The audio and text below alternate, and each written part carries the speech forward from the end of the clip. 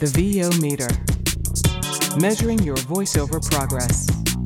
The VO Meter is brought to you by VoiceActorWebsites.com, Vocal Booth To Go, PodcastDemos.com, Global Voice Acting Academy, and IPDTL. And now, your hosts, Paul Stefano and Sean Daly. Hi, everybody, and welcome to the sneak peek of our upcoming episode on the VO Meter. We have decided, because of the embarrassment of riches we have of great guests and speakers, to bring you the interview portion in a sneak peek format before we release the full episode each month. Hopefully, it will give you an idea of what's to come in the new episode and whet your appetite, so to speak.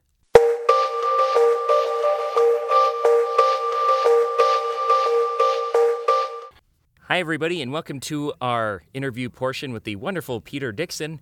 Known to millions simply as Voiceover Man, Peter Dickson is the best known and most sought-after voice talent in the UK and arguably the world. So Peter's voice has been featured on over 30 AAA game titles, including Fable and Kinect Sports. He has voiced over 30,000 TV and radio commercials, been the promo voice on over 60 channels, been the featured voice on over 200 TV shows, and he was the voice of the London 2012 Olympic Games beach volleyball. Please join us in welcoming Gravy for the Brain founder and voiceover deity, Peter Dickson. How are you doing today, Peter? Hello, It's a marathon just to get through your intro. I know. I'm exhausted just listening to it. No wonder I'm tired. That is, mind you, that's been a career right there lasting over 40 years, so you've compressed it very nicely. Thank you for that wonderful intro. Right, so you can just stop now. I wish I could. Leave some for the rest of us, for crying out loud. Oh, come on. Well, Peter, thanks so much for joining us this morning, or this afternoon for you, this morning for Sean and I, as you are in the UK. And we wanted to start out by talking about your background as a voice actor. Tell us a little bit about how you got started in the whole world of voice acting, and then tell us what brought you to founding or helping found Gravy for the Brain. Okay, good question. Good opening question. What I would say, first of all, is that my love for voice and for all things spoken word goes back to a very early childhood, actually. When I was about 5 years old, I remember listening to my father's radio set, or radiogram, as it was known then. This was a rather elegant wooden-cased affair, inside which were impossible-sounding, orange-glowing German valves, and these wonderful, fruity voices that emanated from this radio set. And I, as a young child, remember distinctly sitting at home in my living room in those early days, many years ago, listening to these voices and thinking, wow, this is just a whole different world in there. Of course, at age 5, I naively assumed that people lived inside the radio set. And so I can also remember looking through the grill to see where they were, and imagine my disappointment when I didn't see anyone. But that was what sparked my interest in radio. And so radio was my first love. And when I graduated from university, I did a degree in psychology, which has since stood me in good stead, actually, working in this industry, because there are quite a few lunatics in this world of ours that we live in. Nice lunatics, nicely mad. There's nobody I've met, actually, who's been in any way unpleasant or difficult to deal with. But that aside, I think the degree was useful. And while I was at university, I also did some work in media for the BBC. I was working part-time for them while I was a student. And then when I graduated, I joined the BBC, the British Broadcasting Corporation, full-time as a radio reporter, and then subsequently transferred from journalism into on-air announcing. So I was an on-air talent. I was reading news bulletins. I was announcing in between programs. I was introducing record programs and shows. So that was my basic founding in voice, in using my voice. And after about 10 years, when I subsequently went to London, because this was all in Ireland where I started, then I came to London. I again worked for the BBC for about eight more years in national network radio. It was a fantastic experience. And I learnt everything I know now, a lot of what I know now, from those very formative 8 years when I was in my 20s, early 30s. And after I had had enough of that, and I definitely had enough because I felt I wasn't learning anything new, and I wanted to explore new ways of using my voice in the corporate world and in advertising and in games and all the other things that were exploding around me at that time. It was just at the beginning of the explosion in digital media, and the multi-channel environment had just come upon us. And so I left the BBC to go freelance. One of the scariest things I think I ever did. I was just recently married and had a mortgage and a house and family on the way. And I was just thinking, wow, this is a hell of a risk. But boy, was I glad I took it, because it was a matter of timing, I guess, as well. I just hit the rising wave. And I'm not saying it was easy. It was pretty difficult, because back then there were a few voices on the circuit, on the market, and they had, from what I could see, stitched it up completely. And so they were working a marketplace that was virtually shut to everybody else, which I was determined to break down that wall, of course, and managed to do that in small increments. And so, literally 40 years later, I kept pushing and got through the wall, and here I am on the other side. And it's, I'm just had the most fortunate career you could imagine. I've enjoyed every second of it. I've rambled on very long there. That's a very long sequence, but I hope it's put into context. Where I come from and what I do. But actually, that gives us a great segue, because Hugh actually mentioned your tenacity and your passion for acting being some of your greatest attributes in sort of pursuing that work. Can you think of any other experiences or just kind of attitudes that you have that you felt were helpful for people who want to break into acting or voice acting in general?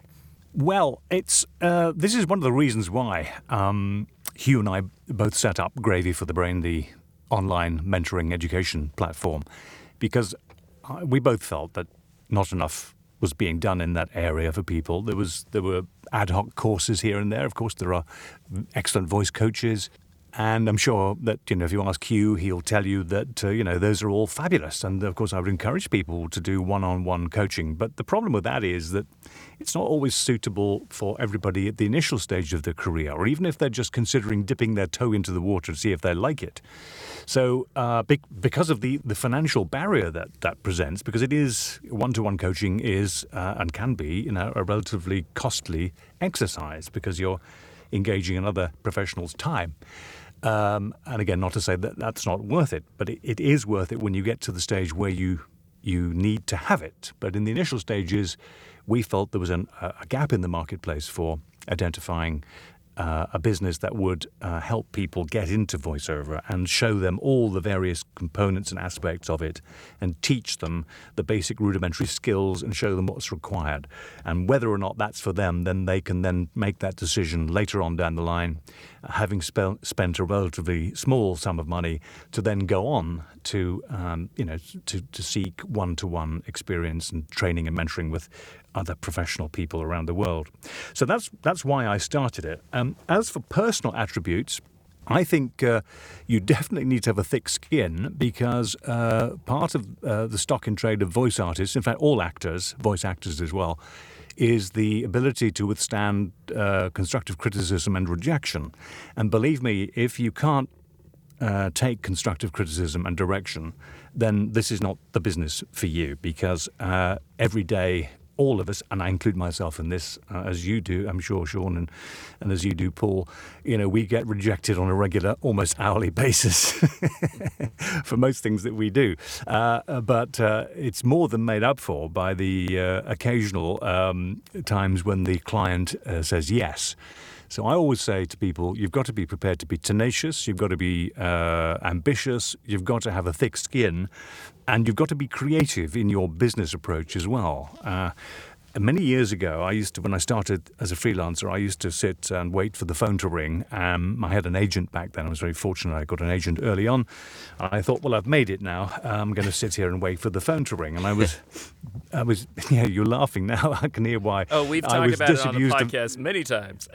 Yeah, I was disabused. How naive was I? The phone didn't ring. It rang very occasionally. And I remember on many occasions picking up the phone and ringing my agent to see whether they were still in business, which was seems like a reasonable thing to do. But at the end of the day, no, you have to make your own opportunities. Your agent is there to support you and to negotiate contracts for you when you get them, and indeed also to put you forward for jobs. But the main bulk of the work, I think, for all independent freelance voice artists must come from yourself. You have to self-start, you have to self-find work. That work, of course, can be then subsequently handed over to your agent for negotiation, and believe me, that can be very worthwhile, particularly if you're starting out and you don't really know the true rate or the worth of the work that you're being asked to do.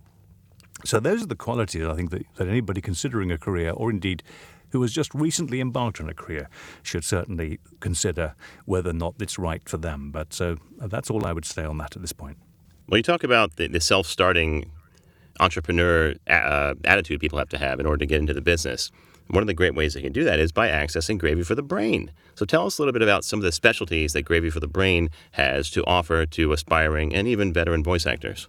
I'm glad you mentioned veteran voice actors, because there is a perception, I think, in our industry that Gravy for the Brain is just for newcomers. It is for newcomers. Of course it is for newcomers. That's, as I mentioned earlier, it's the first port of call for many people considering a career in voiceover. But Gravy for the Brain is so much more than that, as I'm sure you know, having used it and worked with it yourself. It is something that is infinitely useful to people who are already in the business and even to those who have established careers. Thanks for listening to this episode of the VO Meter. To follow along, visit us at www.vometer.com. VO Meter is powered by IPDTL.